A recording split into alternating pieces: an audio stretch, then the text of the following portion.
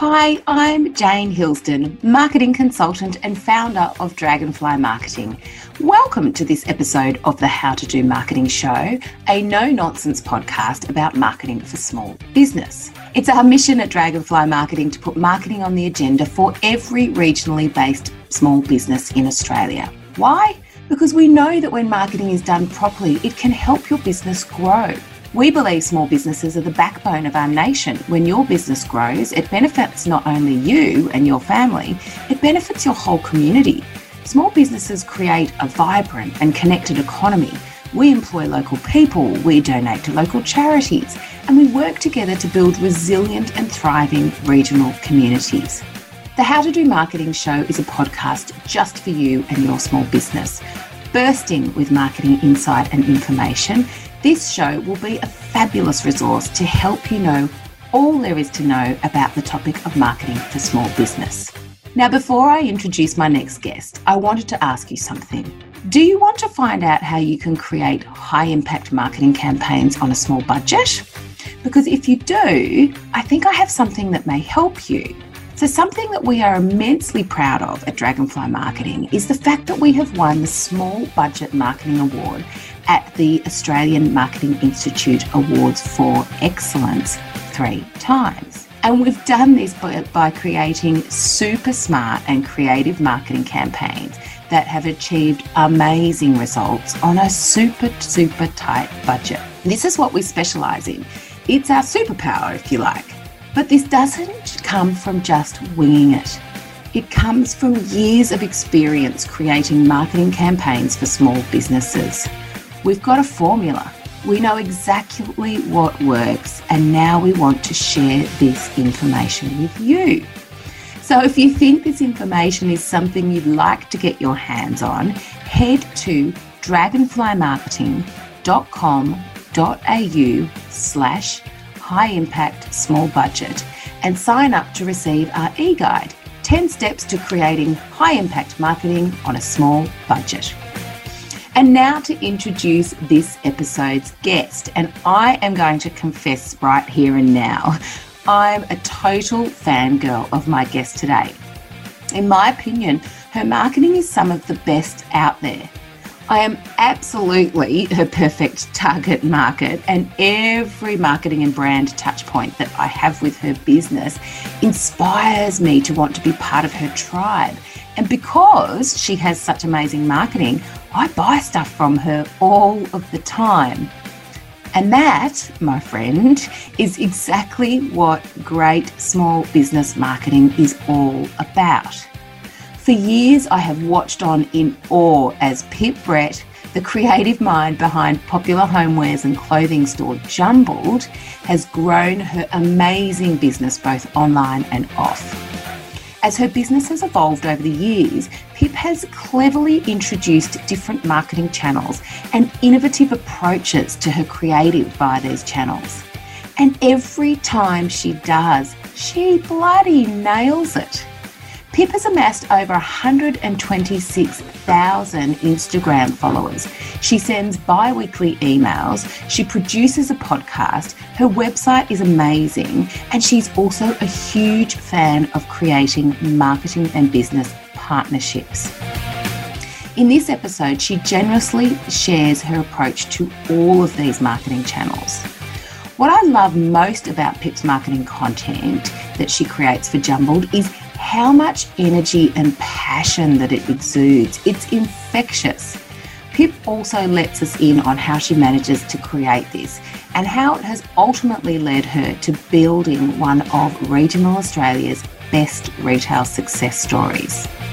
So enough of my gushing, let's meet Pip. Hi Pip, and a very big welcome to the How to Do Marketing Show. Thanks for having me, Jane. It's exciting.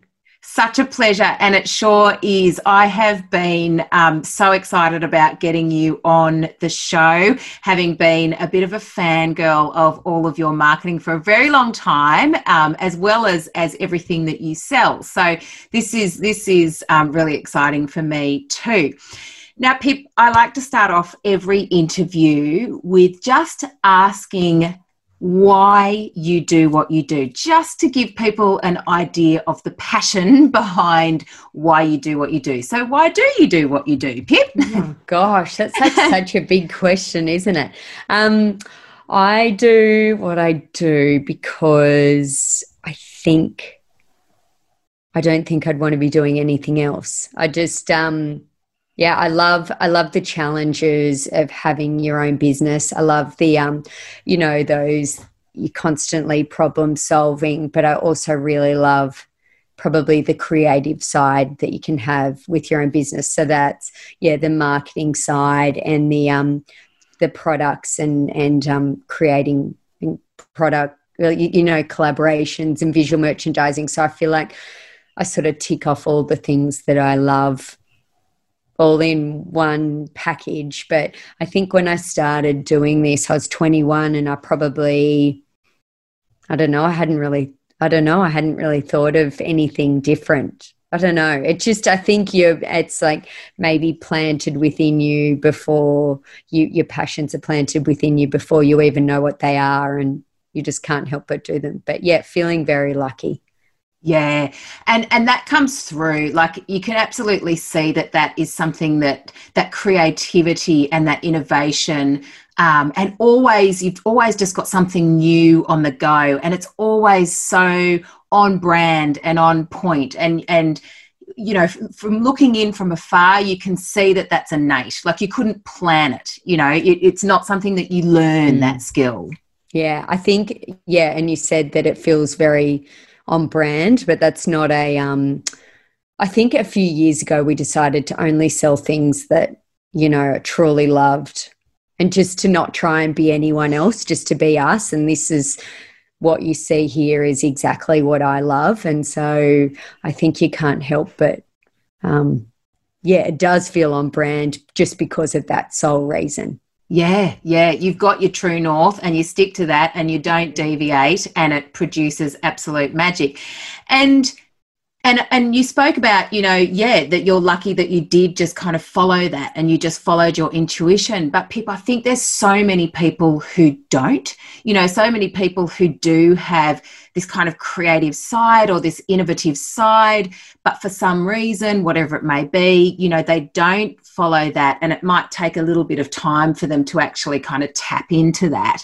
And they might, change career, during the course of their life, or, after 20 years of doing one thing, to tick it over. So I guess you are lucky that you kind of tapped into that and followed it at that age, and you've been able to kind of then grow and manifest that as you go along. Yeah, totally. I think I was talking at a careers night last night, a virtual one for my high school that I went to. And I think there were a lot of other creatives on the panel as well. And it was interesting how, everyone's not many paths in life are straight. They deviate all different ways. But I guess I was lucky that I sort of knew what I wanted to do when I was young. But I think when you're young, you have less responsibilities also. So I think that's a little bit easier and not a fear of failure like maybe you would do now going into business. But I think women in particular in business, we had a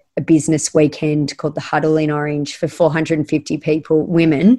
And what I took away from that was it wasn't really anything holding people back except for their own self-doubt almost. Absolutely. So, it was interesting that I'm sure men, I don't know if they have that self-doubt as well, but I think women in business are really putting it, trying to craft these lives for themselves and their families. So they're sort of trying to put themselves out there and their ideas out there. And that could be really hard. Yeah. And I think, and certainly this is from my experience, I know for years I probably suppressed a lot of my creativity because you've got that fear of judgment. Like, creativity is not wrong or right, and when you're a person who kind of likes to be judged as right or likes to think that you're actually doing the right thing, creativity is so subjective that it's a really hard place to kind of sit if you're not afraid to fail or not afraid to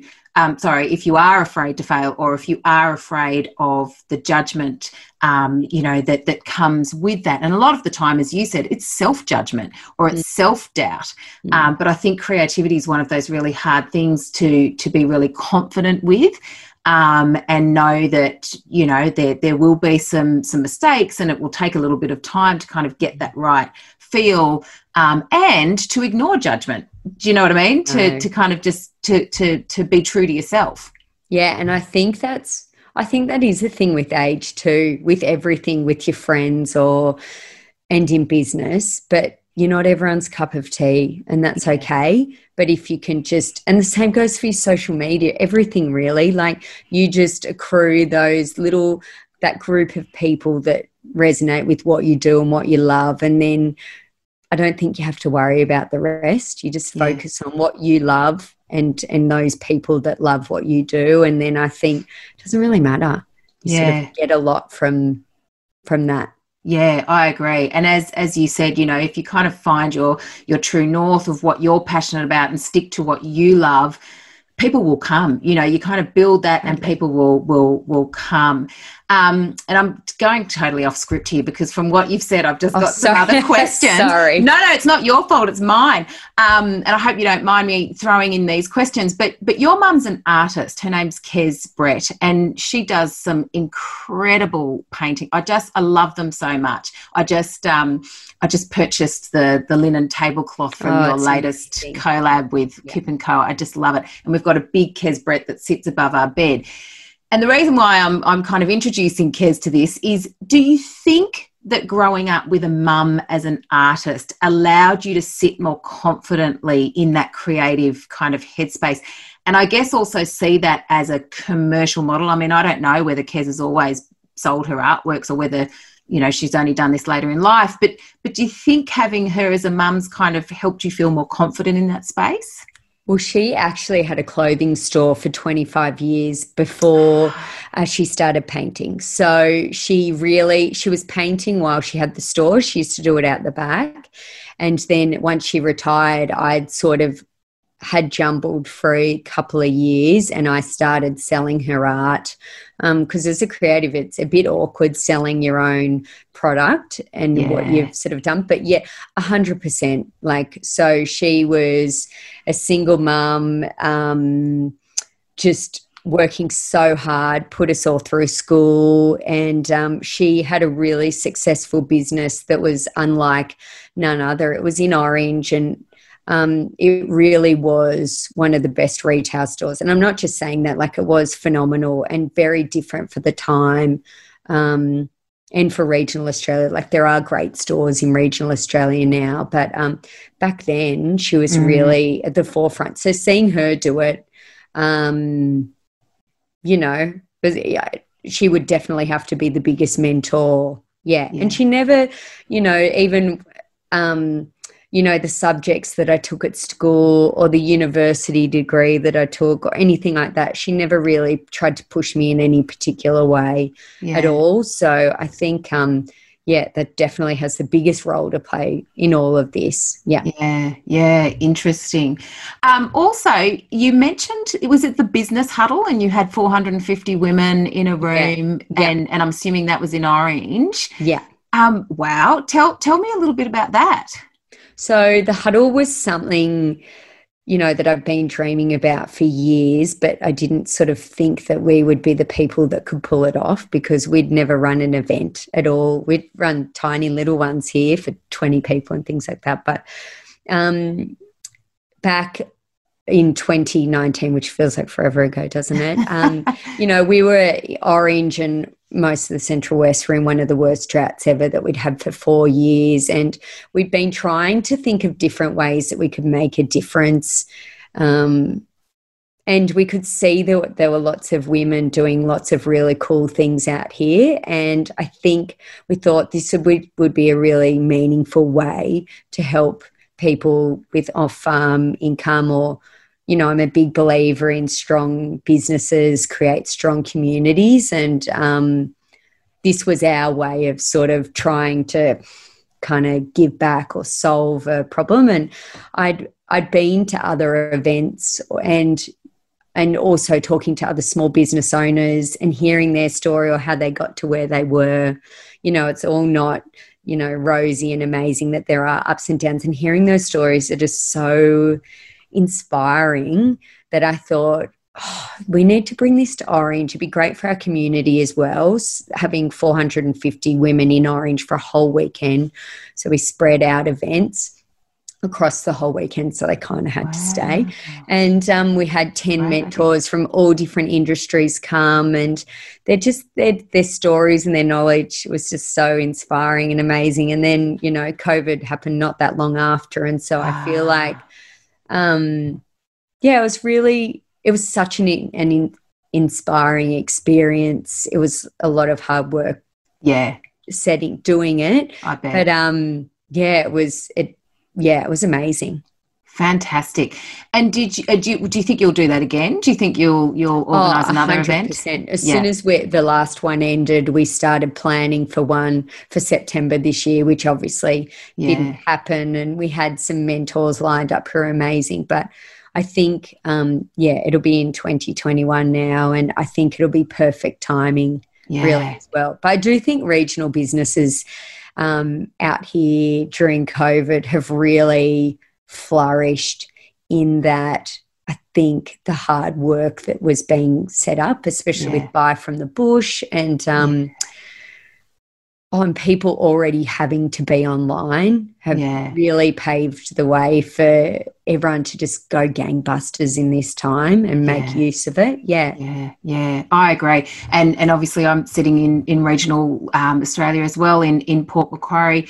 And I know for me, I think COVID's been the best thing that's happened to my business, because it's actually just got everyone on the level playing field of doing business digitally. So, I mean, obviously you're a B2C business, I'm a B2B, but the B2B space, like the rest of Australia wasn't geared up. I think regional businesses were, because we've always had to be. Yeah. But the kind of metropolitan cousins, if you like, were not, because they didn't have to be. You know, they didn't have to do business that way, and so they were kind of just doing business the way they'd always done it.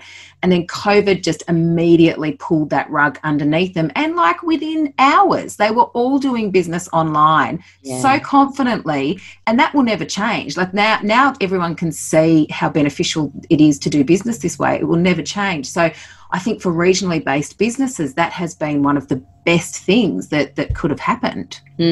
Yeah, someone was saying like the best, worst thing. And I think that's, you know, I see it. I feel bad for Victoria, who's only just coming out of it, because I don't know how I would have coped having to go back into it again. No. I think that the people that did it successfully again with COVID was taking their audience on the journey of the highs and the lows. And I think that's for all parts of business. But I feel like for us, it was a real positive in many ways, like you, where, you know, it just allowed us to stop and think and evaluate where we're at and where we're going, like to get that headspace for a second of like, okay, how are we going to make this work for us? And the whole time I was like, I don't want to waste this time. I want to make sure that when we do open, we open with a bang. We reopen with a bang, and it's all these things that we've been wanting to do but haven't had the time to do them. So I feel like, it was a positive, and you know, and the same for your family and your life values and where you want to be going and what you want to do. My family's never been happier except for homeschooling. That was horrible. Yeah. But, you know, just reevaluating what you want out of being in business, whether you want to have some more time off or whether you got to take the accelerator off or on, or, you know, rejig things a little bit. Yeah, it was an interesting time. Yeah, it certainly was. And, certainly from afar, you know, I was kind of I guess engaging with your business along the way, and certainly for me, because I kind of buy from you online, nothing much really changed, but I certainly noticed that, you kind of did take that time to renovate the store and, change a few things around. And then, as you said, and I remember you kind of launching back into the world with a big bang. And I think that's energizing, not only for your customer base, but for your team and, for stakeholders and your partners. Like it's lovely when you can see a business kind of thriving and using this time really proactively and positively. Yeah, totally. Yeah. So yes, gosh, I could talk to you about this all day. But I want to get onto the topic of, well, it's marketing, but it's also, I guess, the kind of initiatives that you put in place for your business. But first of all, if I start with your content, and I bloody love your content. I receive your emails and I can't think of one that I haven't opened. Like, how often would you email? Would it be once a week, twice a week? Probably twice a week. Twice a week. It depends. I know we fall in and off the bandwagon of don't we all? It is and just reevaluating what our newsletter is and what we're putting out there, so it's something that's like that people want to open. Is a constant battle, isn't it, of giving people inspiration but also being able to sell things. I don't know. It is such a tricky. It's a fine balance. But I open every single email, and if I think back to my purchase behavior, because I'm a marketer and I always overthink everything, the purchases that I've made with your business have been because I've seen something come through on your email. Because sure, when I go to Orange, I go to your store and I'm likely to purchase something, but I'm only in Orange once a year. Yeah. So I think my purchases are definitely inspired by your email. I don't purchase off every single email, but I do purchase off, one in every 10 or whatever it may be, or 20, probably more. They're an absolute treat. So from my observations, again, they have a really, really great mix of images and, GIFs and really kind of bright, attention-grabbing graphics.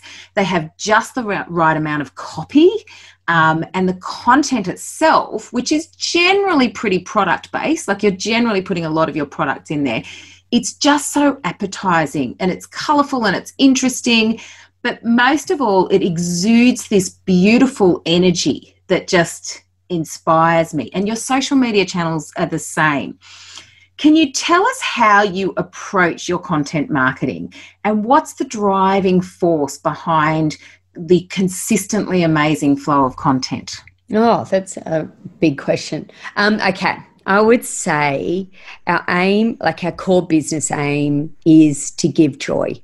Like, we're not doing anything crazy here. It's just about giving joy and inspiring and trying to give back and to be authentic and show who we are. So I feel like we try and do both that on our and also what we love to do, what we like to receive in our inbox, what we like to consume on socials. So it's really all of those in a nutshell.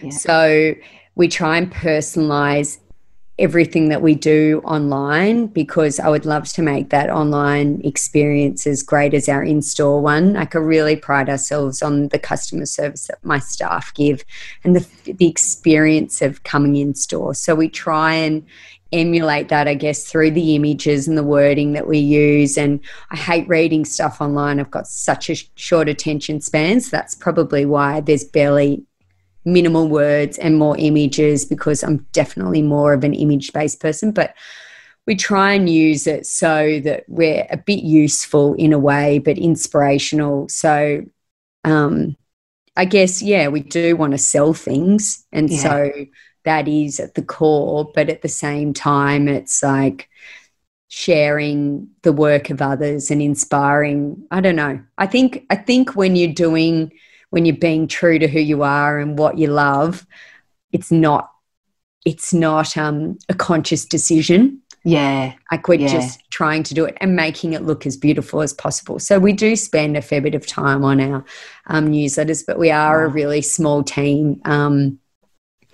that we're just trying our best and flying really by the seat of our pants, really. Yeah. And that's the great thing about being in small business too. You can be really nimble and be like, oh, this just came in. Let's just quickly pop these up online and take that great picture in store and let's pop it in a newsletter. And, you know, you do it like sort of like that. But I try and use our newsletter list also as a reward for those that follow us too, so that they get early access to exhibitions, so they find out when new things are coming out before we release it on Instagram. Because I really feel like, you know, you should be so grateful for someone giving you access to their inbox, really, because we all know what it's like to have a million emails in there. So you've got to give people a reason to open it and also thank them.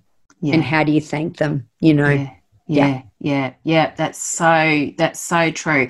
And would you say, like, in terms of, and from a business point of view, would you say that email database is quite a valuable asset? Like, is that something that you can use to kind of really drive sales? Is it something that is one of your kind of key revenue drivers?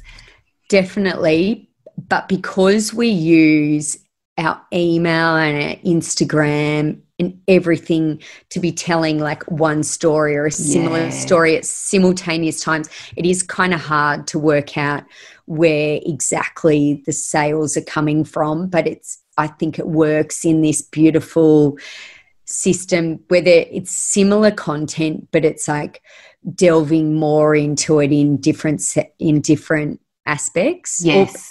And different people open their emails that maybe don't open their Instagram, but it is such a driving force towards making sales. And I think that it is also a bit of insurance, really, to in case, you know, Instagram doesn't work overnight, or Facebook or whatever, that I feel like, you know, it's pretty amazing to have access to all those people. So I think, it is one of those things where how do you also get more people to sign up to or allow us to send emails to you? So, it's that same thing of rewarding people with, you know, a free downloadable artwork every quarter, or, God, I probably need to be doing that again, actually.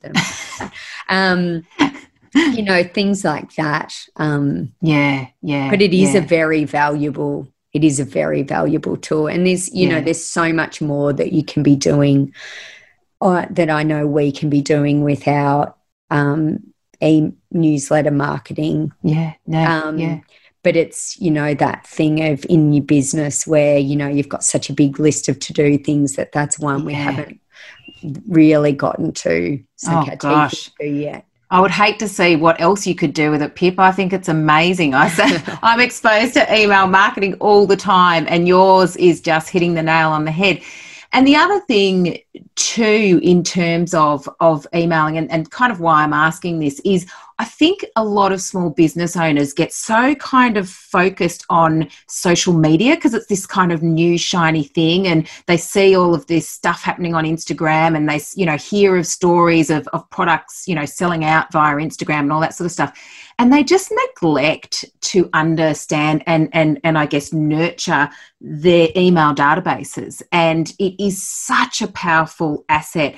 And, you know, at the end of the day, and you kind of touched on this before, you own that email database, you know, in terms of risk mitigation. If Facebook shuts down tomorrow, or if Facebook kind of changes their mind like they do all the time and says, right, from now on, you know, you have to pay $10 for every, you know, click that we drive to your website or whatever, and Facebook obviously owns Instagram as well, you know, then all of a sudden you're at their kind of beck and call, and you're having to kind of respond to that. But your email database you own, and you can kind of set the pace there in terms of what you want to do. So I think that's a really good point.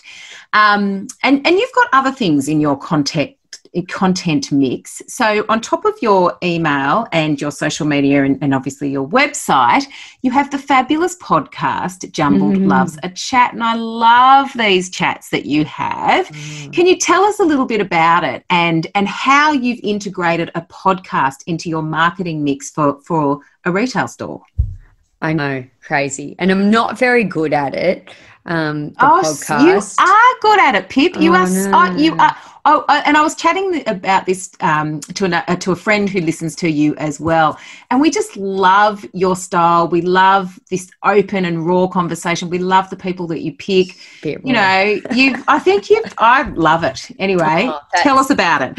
Lovely. I started it during the huddle when we did our business event because my friend Sky Manson, who has her own beautiful podcast as well, had said to me, you should really do it. It's just so good. And I was like, no.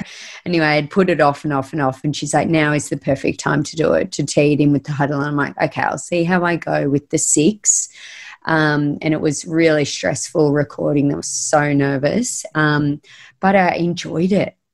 It's like having your own mentor for an hour all to yourself, where they're telling you like they're cracking pearls of wisdom, and there's just their story, and it is such a privilege, and it is so wonderful. Like even sitting down and talking to you, you could have popped in the store and we may have connected briefly and chatted at the counter, but it's so rare in this day and age to sit down for like an hour and chat to someone like properly. Yeah.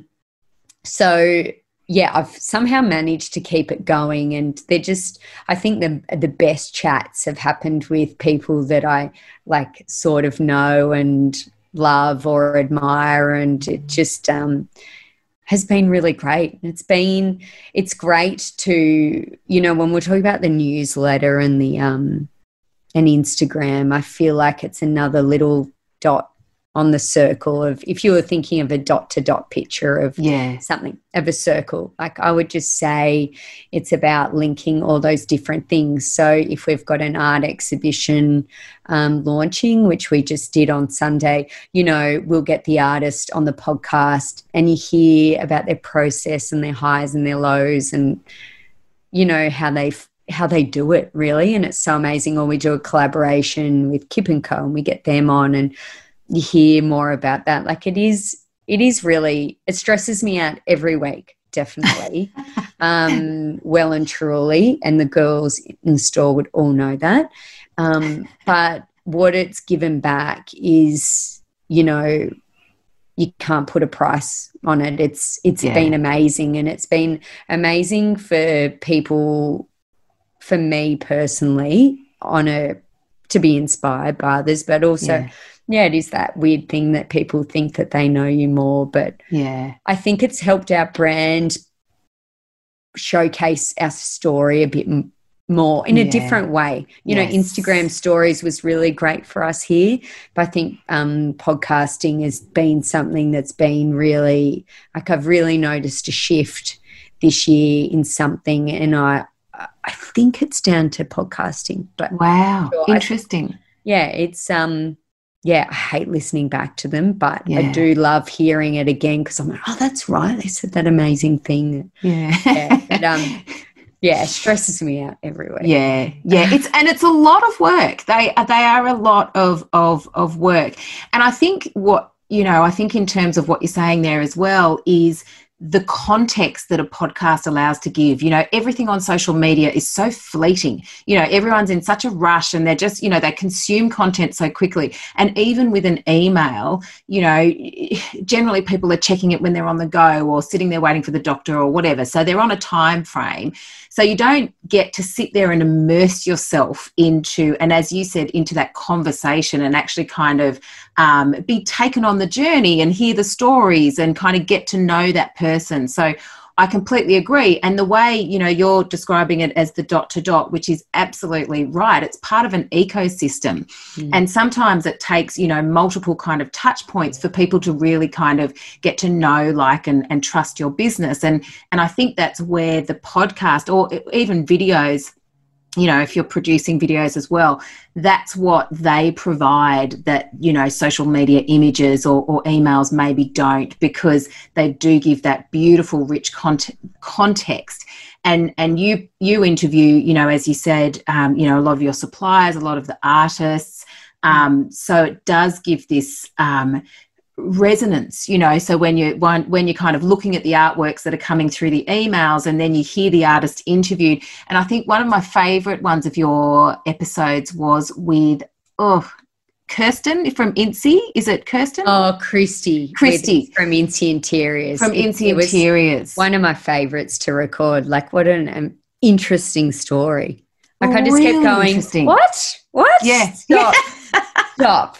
You know, like, I thought her story was so great. And that's the thing. Like, I guess we're producing things that, like, I like to consume. So I love podcasts. I love walking my dog and listening to podcasts. Yeah. And I guess our podcast is the exact type of podcast that I love listening to. But I get to control it and go, wait, what? What did you say? You know, I'm a bit naughty at like butting in over people. But it's like when you're listening to a podcast and like with Christy, I'm like, what? You saw diamonds in the car park of Stanmore McDonald's? What? How did you, you know, like it's just, yeah, and I think the same with video too on Insta stories and Instagram. Like I love, but short video. I don't like long form video, but that's what I love to look at video as opposed to still image. Like I still love a still image, but I think it's working them all in conjunction together. And I think that is one of those fun, you know, in marketing is like linking everything together, pushing it in the one direction, you know, focusing on something but doing it all in different ways. So you're not hammering people the exact same thing on every angle, but giving them a deeper or a more visual or a more, you know. Richer experience. Yeah, I completely agree. Now, we spoke before the interview and I was saying how I've had the very great pleasure of interviewing quite a few awesome marketers from your region, the Central West or Orange. Soph Hansen, M. Swift, Holly Manning, and all of them are doing such amazing things independently. But even from afar, I can see how beautifully you all collaborate with each other and the partnerships that must be kind of fostering between you all. How do you approach partnering and collaborations in your business? And what do you think some of the benefits of these can be for small businesses? Yeah, 100%. I think that's like one of the most exciting things that this year has brought to our business is collaboration. And something I really want to focus more on next year.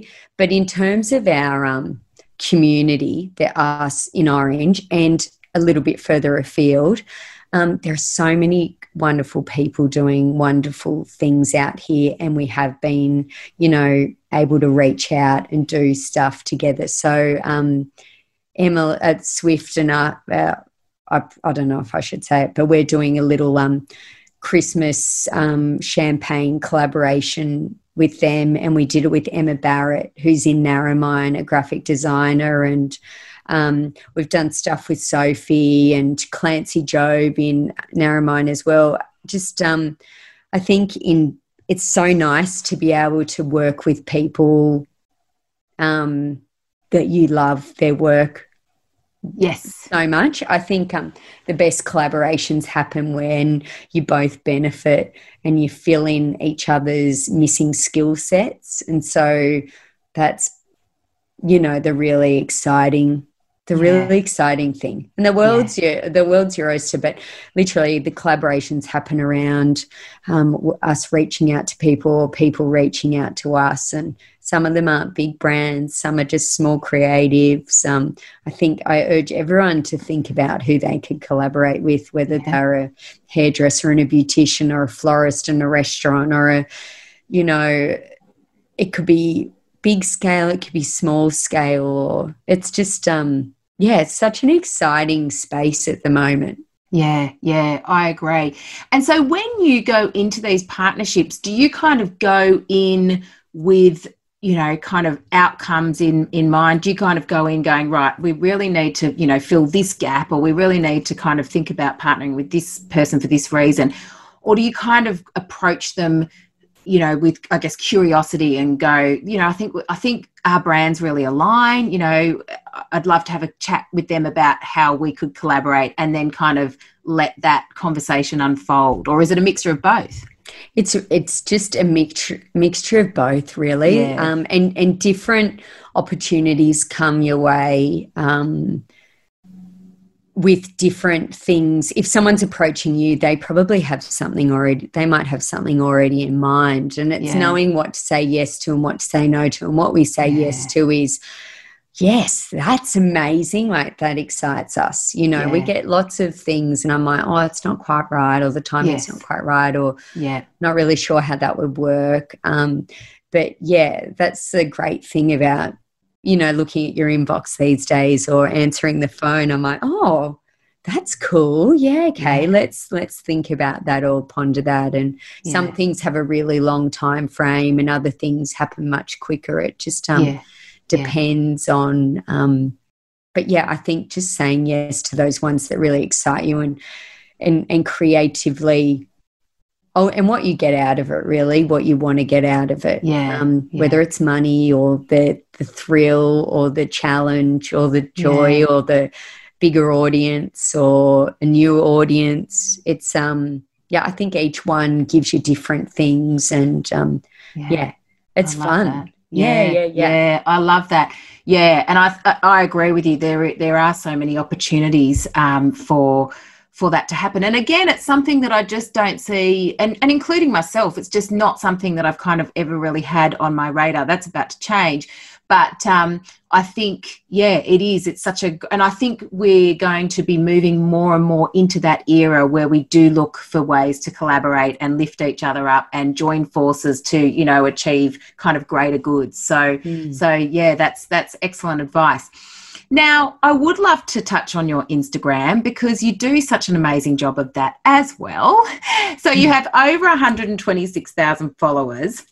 It's a beautiful grid to get lost in. And your stories, you've always got so many stories and they're always really entertaining. I love flicking through them. I love it. Does it actually take you a lot of time to feed this platform so abundantly and again with so much energy? Yeah, it does take a lot of time. I wish I could say it didn't, but it does. Like, it does. But when I'm not feeling it, I won't do it. Yeah. And I've just known that now. I think that's a newer thing because I think, the shop will suffer, because really it is such a driver for sales as well. You post a lovely picture and it sells. It's so amazing that if you do it, if you put the time in, you get reward. But I do think you can tell when I'm probably not feeling it as much. Yeah. So I think when we're feeling it, it's just I think it comes across the enthusiasm that we have. But it does take a lot of time. But there's no real we are flying by the seat of our pants a little bit too, but there's lots of exciting things happening that then I think that's where you get that spontaneity and that enthusiasm. But I think it's more also, I'm not just saying that I pop things up whenever, like I definitely have a bit of a formula in when to post and what to post at what times and what works best for us. Yes. When to do the hard sell and when to do the inspiration. You know, I think good content planning is good content is not too salesy. Yeah. It's really inspiring. It's authentic. It's consistent. Like I think someone could look at one of my photos and know it's me without my words being on it. And so, I guess having great images. I love taking photos. Like I guess it's another creative element that I love in the business too. I love creating the content for it as well, and I love the storytelling that stories allows you to do. Like we just did a really great photo shoot for a collaboration that we've got launching on the weekend.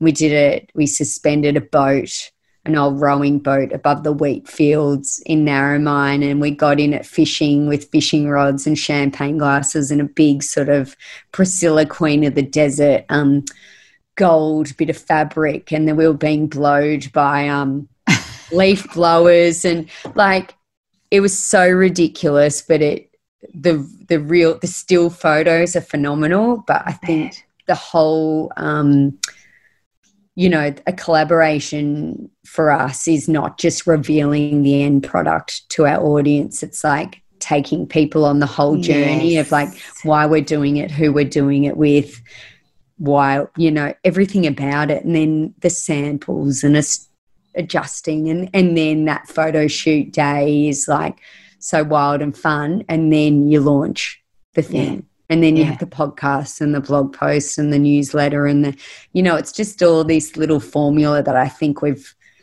nailed it.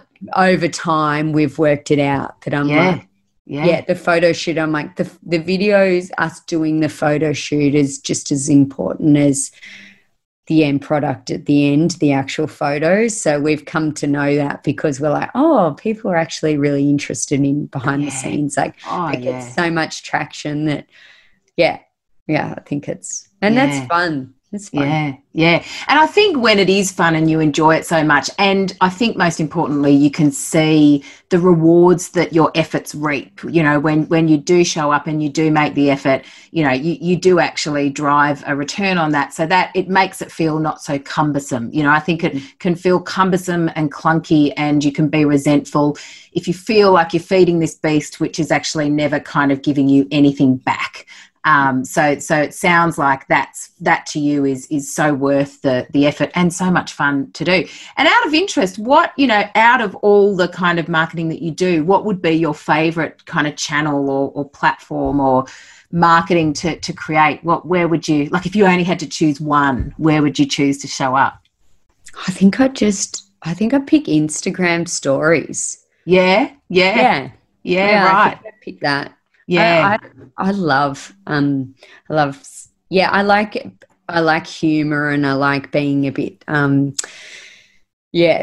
silly, and I love the way that, I'm not a graphic designer at all, but I'm like, oh, that looks good. And, and I like the way you can just be like, just short, quick things, and you're able to tell a story that I even enjoy going back and watching. I'm like, oh, that's so funny. I love that. I don't know. Yeah, that's probably my That's probably my favorite. And because it doesn't last, like, who cares? Yes. I get embarrassed when I think people I actually know are listening or looking. Yeah. When my mother-in-law is like, oh, I saw you did that. I'm like, oh, it's so embarrassing. When I think the real people, see it. Yeah, I don't know. Which seems silly. I just sort of throw it out there and try and not think too much about it. Probably a few years ago, I wouldn't have put my face on Instagram. I make all the girls cut my head off on pictures, and now I just think, oh, I don't care. Doesn't matter. I think it's like exercising. You slowly build up, and then you know. Which I should do more of as well. But, shouldn't we I all? think it's just, I think to people, it's free to use Instagram. It's pretty amazing, and to just give things a go and test it. And if it works, do it again differently, or do it with something else the same. And, it's like that slow build over time. And I agree. And it's almost like the stories and the newsfeed sections of Instagram are polar opposites. Like the news feed, you kind of feel like you have to be perfectly curated and beautiful and perfect, full stop. Whereas the stories, which are far more engaging, and for this reason, you can kind of turn up with that authenticity and just be whatever you are that day, and show, all the stuff that happens behind the scenes. And that's the stuff people want to see.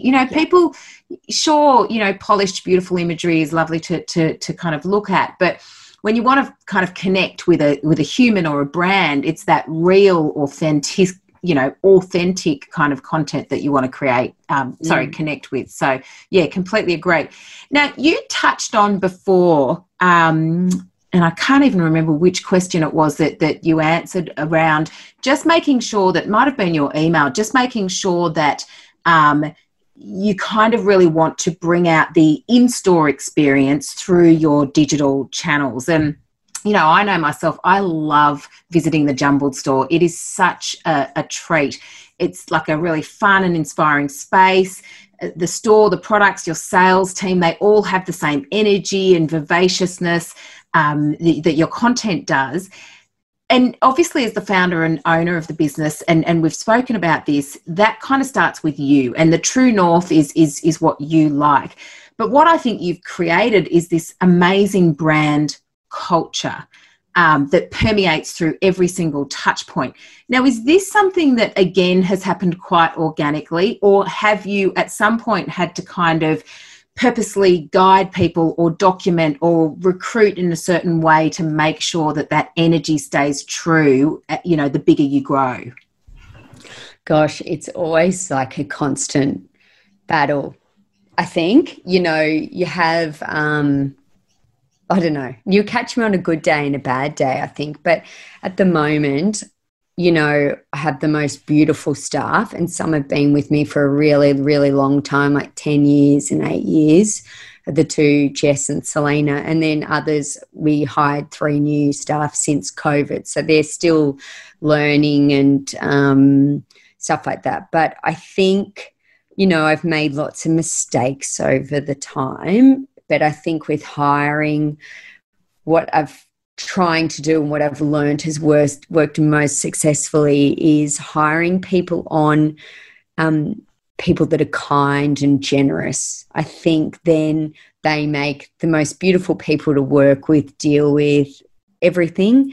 The person that says, oh, would you want me to go get your lunch, or walk something out to the car for someone, or doesn't walk past a full bin. You know what I mean? Like, I think it's about finding those people. But I think when you've got good people already working for you, they set the benchmark also, because you can't be across everything all the time. Like, as we get bigger, it is really hard.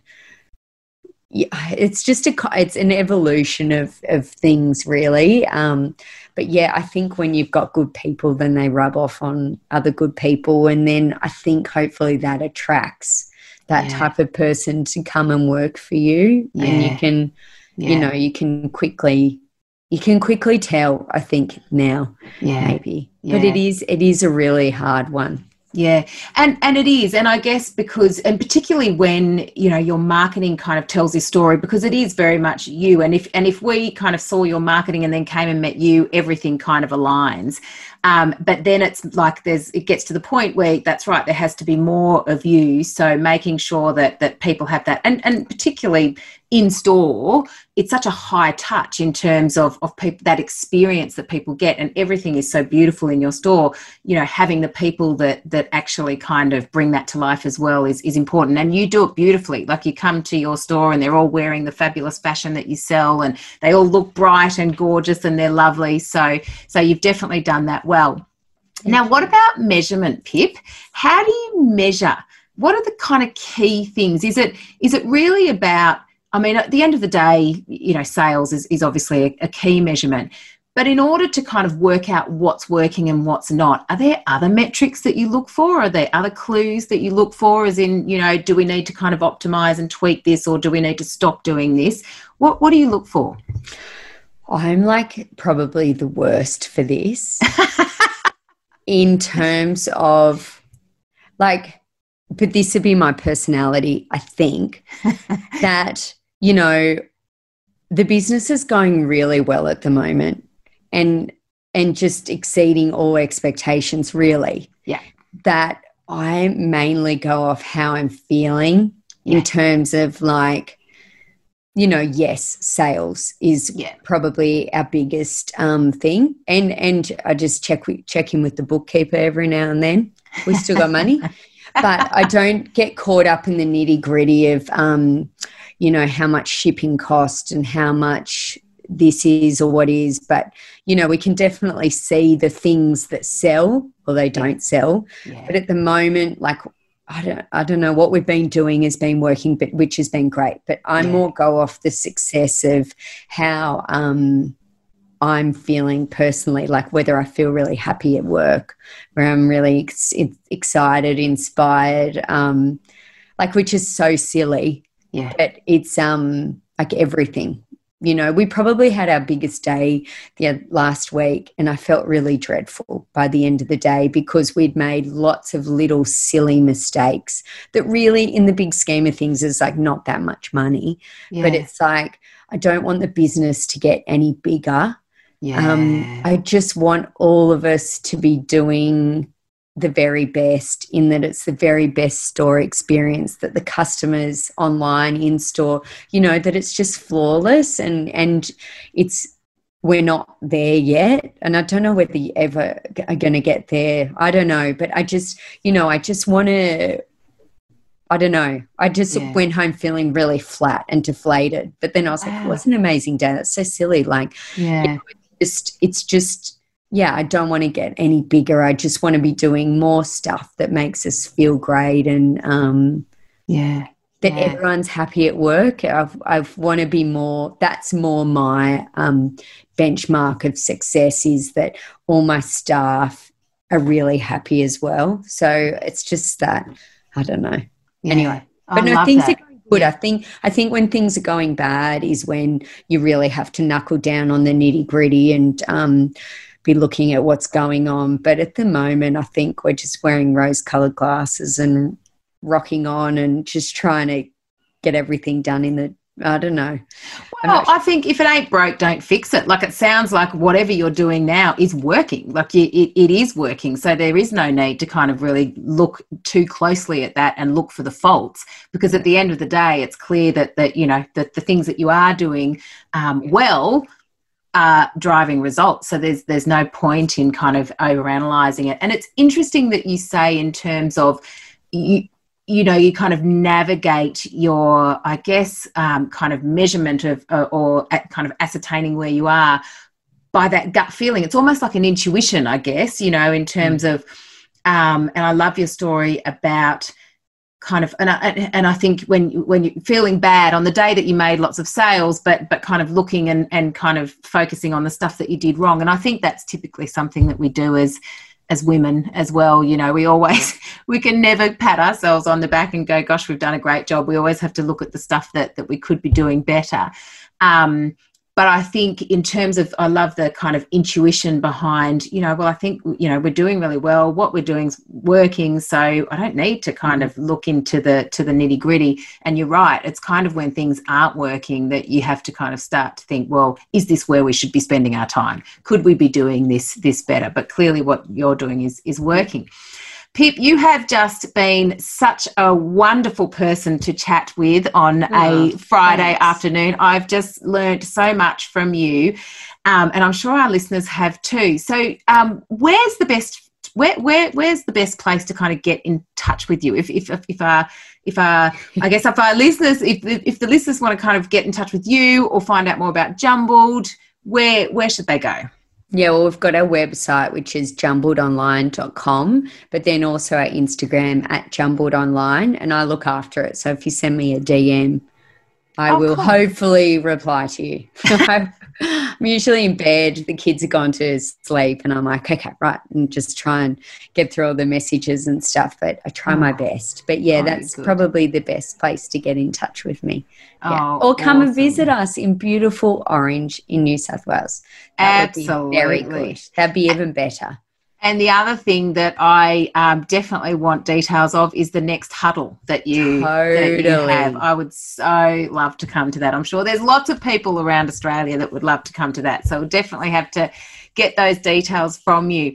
Awesome. Thank you so much, Pip. I really appreciate your time. My pleasure. Thanks for having me, Jane. It's been great. Thanks so much for tuning in to another episode of the How to Do Marketing Show. Hey, if you are really enjoying these episodes and feel like they are helping you become a better marketer, head into your podcast app and hit subscribe. That way you will not miss an episode and the marketing goodness will just keep flowing in. And if you know a small business owner who you think might also find this episode helpful, please grab a screenshot of the episode and send it over to them. And remember, if you are looking to create high impact marketing on a small budget, head over to dragonflymarketing.com.au/high impact small budget and sign up to receive our e-guide that will give you 10 actions that you can take right now to help you get better bang for your marketing buck. And until next time, happy marketing. You've been listening to another Morgan Media production.